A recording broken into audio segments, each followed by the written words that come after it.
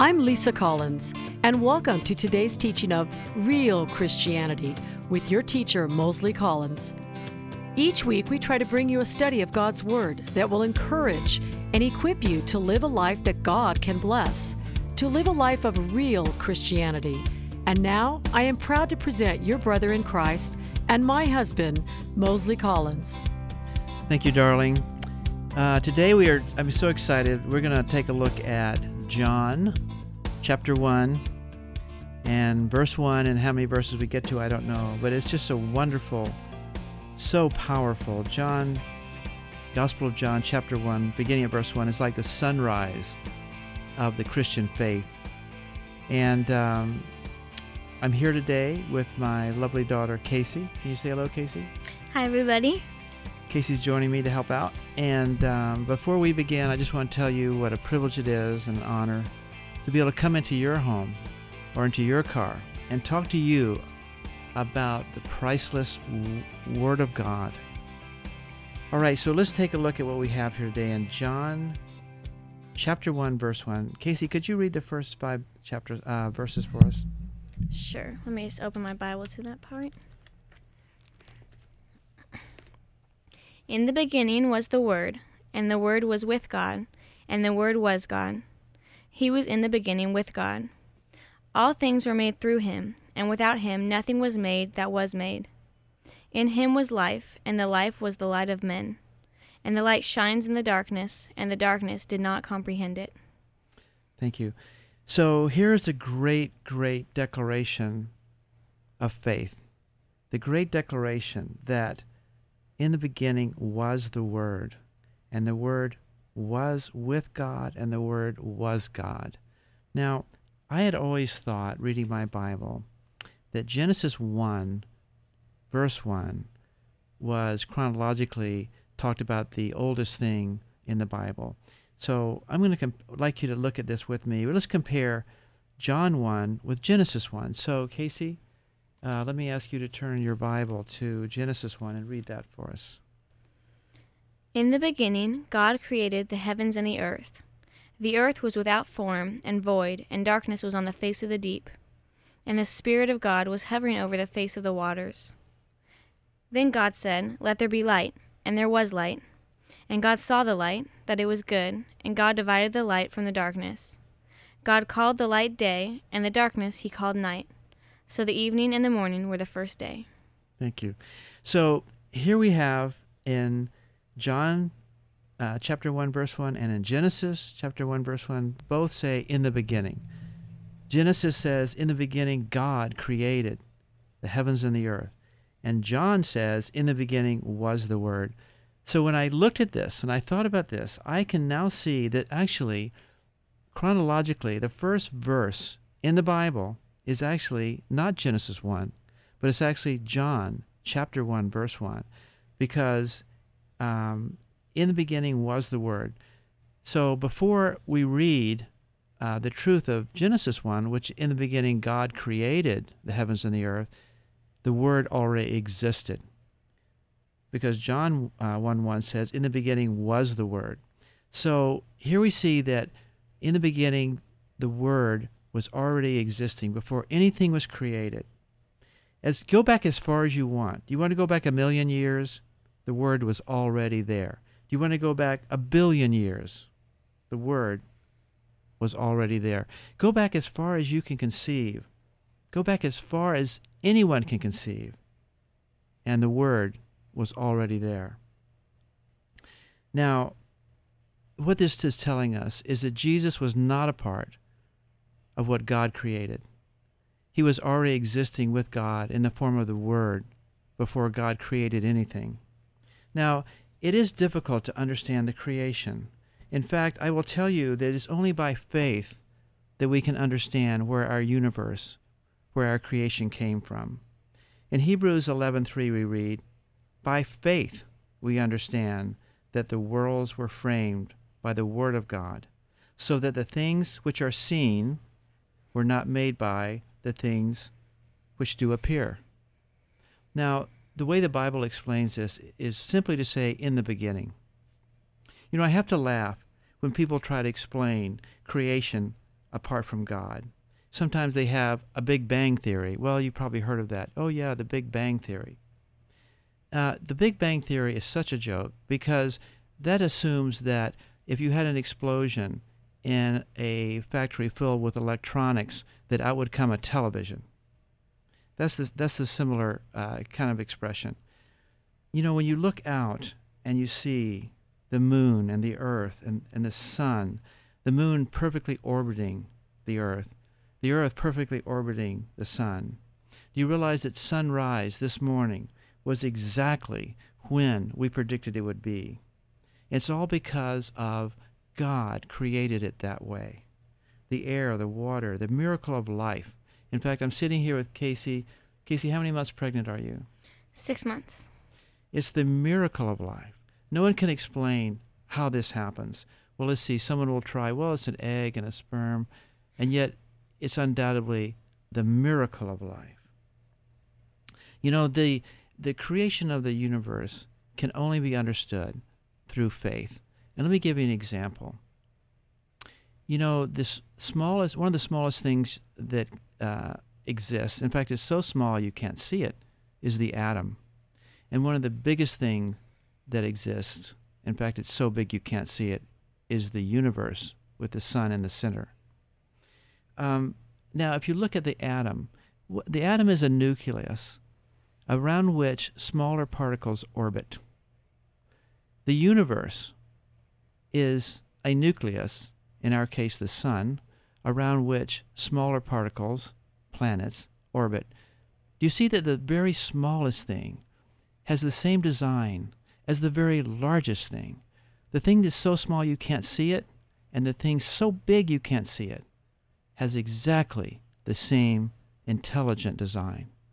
How can anyone look at that and think that anything other than God created the heavens and the earth? You know, the human mind without faith can't know God. The human mind without faith can't know how the world was created. And the Bible says in Hebrews 11:6, without faith it's impossible to please God. In other words, God is encouraging in us a faith-based explanation of things, including the creation. For example, let me give you an idea of what I'm talking about. How the human mind really can't understand this, and that's why the Bible says in John 1:1, in the beginning was the Word. Now, was there a beginning to the universe when it came into existence? That's my question for you. Was there a beginning to the universe when it came into existence?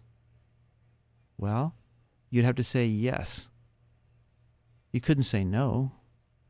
There was a beginning, but the question would be, well, where did the stuff come from that created the universe then? In other words, if a person believed in the Big Bang Theory, where did the stuff come from that went bang? Let me give you another example. Is there an end to the universe? Well, if someone says, no, there's no end to it, how could that be? How could there be something with no end? And if you say, yes, there is an end, if you went out far enough, you'd come to the end of the universe, well, then the question would be, well, what's on the other side of that boundary? You see, God has not given us a mind capable of understanding all these things.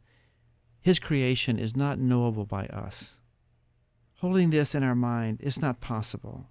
So he asks us to accept by faith the truth he declares in his word, the truth he declares in John 1:1, in the beginning was the Word. He asks us to accept by faith what he declares in Genesis 1:1. In the beginning, God created the heavens and the earth. Now, you know, I sometimes think about it like this. I've seen ants in a line going across my kitchen floor.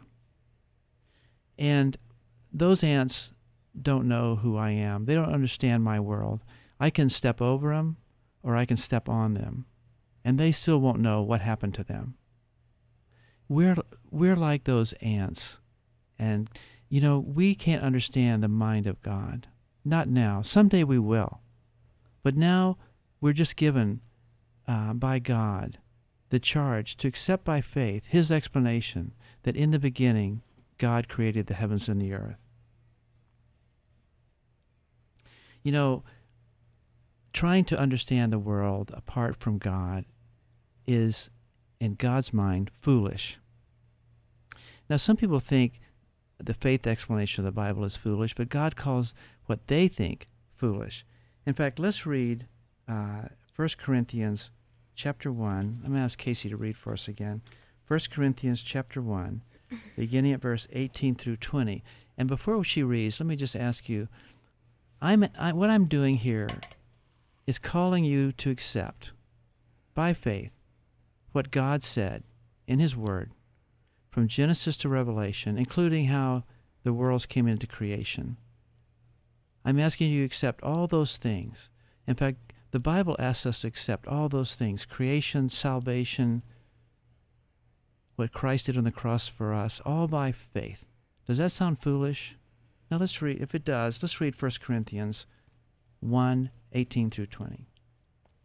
For the message of the cross is foolishness to those who are perishing, but to us who are being saved it is the power of God. For it is written, I will destroy the wisdom of the wise, and bring to nothing the understanding of the prudent. Thank you, Casey. Let me go on. I'm going to read you beginning of verse 20. The Bible says, where does that leave the philosophers, the scholars, the world's brilliant debaters? God has made the wisdom of this world look foolish, since God in His wisdom saw to it that the world would never know Him through human wisdom. He has used our foolish preaching to save those who believe. It is foolish to the Jews who ask for signs from heaven, and it is foolish to the Greeks who seek human wisdom. So when we preach Christ was crucified, the Jews are offended and the Gentiles say, it's all nonsense. But to us who are called by God to salvation, both Jews and Gentiles, Christ is the power of God and the wisdom of God. This foolish plan of God is wiser than the wisest human plans, and God's weakness is stronger than the greatest human strength.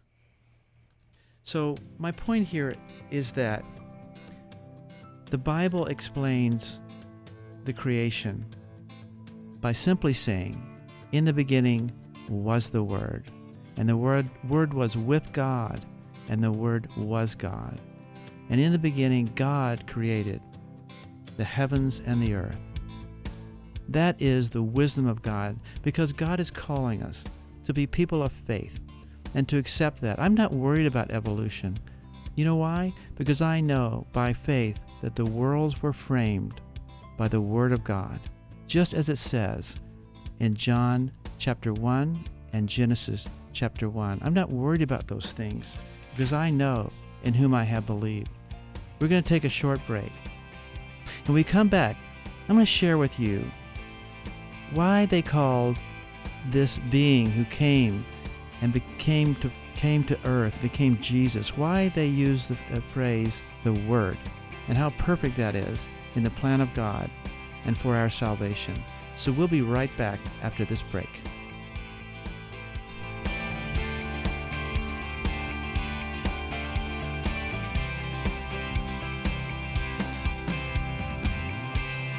I hope you are enjoying our teaching on real Christianity.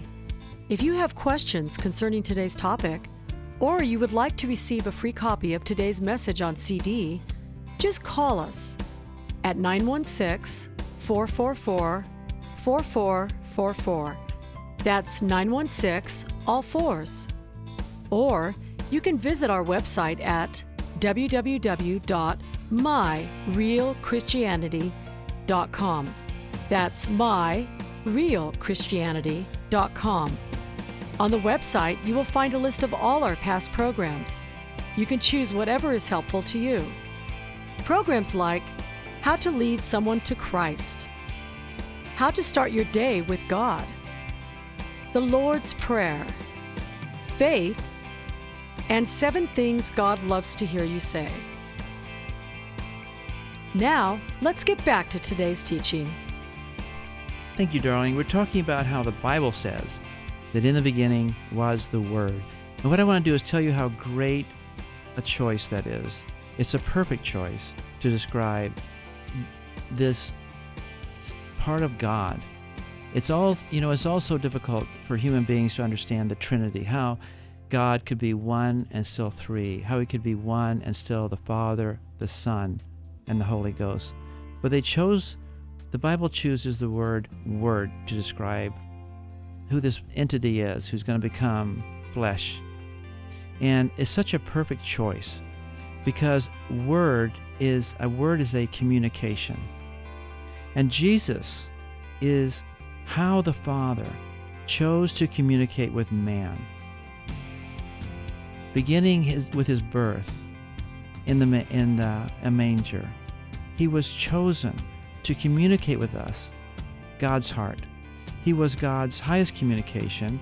He was God's pure communication, and he was himself God. Now, let me read to you something that explains this, I think. It's called the parable of the evil farmers, and it's found in Matthew 21, verses 33 through 44. And this is a parable Jesus taught, and here's what he said. Now listen to another story. A certain landowner planted a vineyard, built a wall around it, dug a pit for pressing out the grape juice, and built a lookout tower. Then he leased the vineyard to tenant farmers and moved to another country. At the time of the grape harvest, he sent his servants to collect his share of the crops. But the farmers grabbed his servants and beat one, killed one, and stoned another. So the landowner sent a larger group of his servants to collect for him, but the results were the same. Finally, the owner sent his son, thinking, surely they will respect my son. But when the tenant farmers saw his son coming, they said to one another, here comes the heir to this estate. Come on, let's kill him and get the estate for ourselves. So they grabbed him and dragged him out of the vineyard and murdered him. When the owner of the vineyard returns, Jesus asked, what do you think he will do to those farmers? The religious leaders replied, he will put those wicked men to death and lease out the vineyard to others who will give him his share of the crop after each harvest. Then Jesus asked them, did you ever read in this in the Scriptures? The stone that the builder rejected has now become the cornerstone. This is the Lord's doing, and it is wonderful to see. I tell you, the kingdom of God will be taken away from you and given to a nation that will produce the proper fruits. And anyone who stumbles over that stone will be broken in pieces, and it will crush anyone it falls on. So here, what I think is so important to see in this parable is there was a landowner who planted a vineyard. He built a wall around it. He dug a pit for pressing grapes, and he built a lookout tower. Then he leased it out to others. In other words, God created the world, and he's put the world in our hands. And all he asks from us is to give, in this life, is to give him the fruits of the vineyard. And he sent messengers to us. He sent John the Baptist. He sent Elijah. He sent Ezekiel. He sent many people in the Old Testament, but no one paid attention. And then finally he said, I will send them my son. And he sent Jesus. So that's why I say, I will send them my son. This is what the Father decided to do. That's why this entity, which becomes Jesus, this spiritual being which becomes Jesus, is called the Word, because God said, I will send them my son. And that's who he chose to send. And that's why he's called the Word of God. Now, as we mentioned, the full extent of this concept of the Word, and even the Trinity, and the full personality of God, being the Father, Son, and Holy Spirit, is really not fully knowable by us. Now, we know from the Bible, the scriptures that Casey read for us in John 1, that the Word was with God. That's what the Bible says. The Word was with God. So what does that mean? It means that the Word was separate from God. There are two distinct personalities. And from that we develop our understanding that there is the Father and a Son and a Holy Ghost, because the Word was with God. But not only was the Word with God, but the Word was God himself. Now, again, hard for the human mind to understand how the Word could be with God and also be God. And yet, that's the truth that the Bible presents. And that is the truth we embrace by faith. We're not doubting it. We're not worried about it because the Bible says it's so. And so that is all we need. All I need is for the Bible to say it's so, and then I embrace it in faith. So I know that the Word was both with God and the Word was God. Now, Jesus talked about being God in the New Testament. And I'm going to show you where that is. And we're going to have Casey read in a moment from John chapter 8 in the New Testament. But first I want to tell you something out of the Old Testament. I'm sure everyone can remember the burning bush.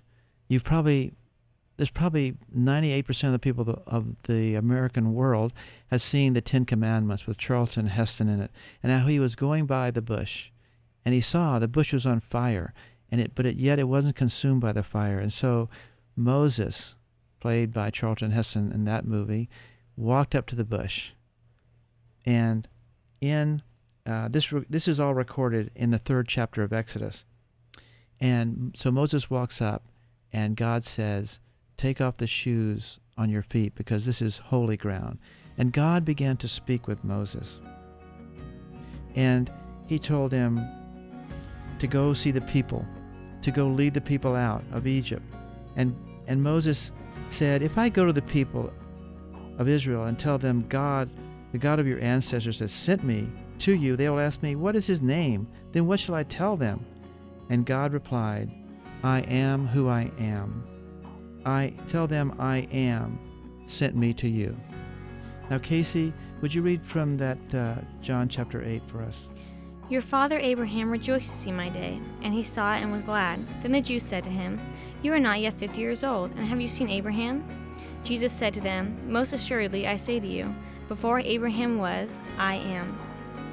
Isn't that fabulous? So here Jesus, thousands of years later, is using the same terminology that God used. He said, "I am." In other words, making himself equal with the God of the Old Testament. I love you, and we'll see you here again next week.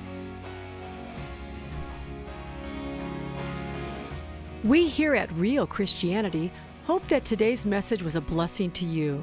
You can get a free copy of today's teaching at 916-444-4444. That's 916, all fours. Or you can visit our website at www.myrealchristianity.com. That's myrealchristianity.com. Here is a final thought from Mosley.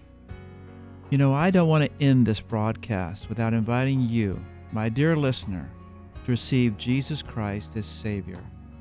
The Bible says in John chapter 1 that when Jesus, the Son of God, came to earth, his own received him not, but as many as did receive him, to all who believed in him, to them he gave the power and the right to become the children of God. They were born again and received the wonderful gift of eternal life. If you don't know Jesus as your Savior, but you would receive him now into your heart and life, pray with me. Lord Jesus, forgive my sins. Come into my heart. Be my Savior. Amen. If you sincerely prayed that prayer, the Bible teaches you are born again. You have Christ as your Savior, and you have eternal life as you follow him. If you want more help, please visit our website at myrealchristianity.com or call me at 916-all-fours. May God richly bless you, and I'll be here with you again next week. Thank you for listening, and until next week, may God bless you always.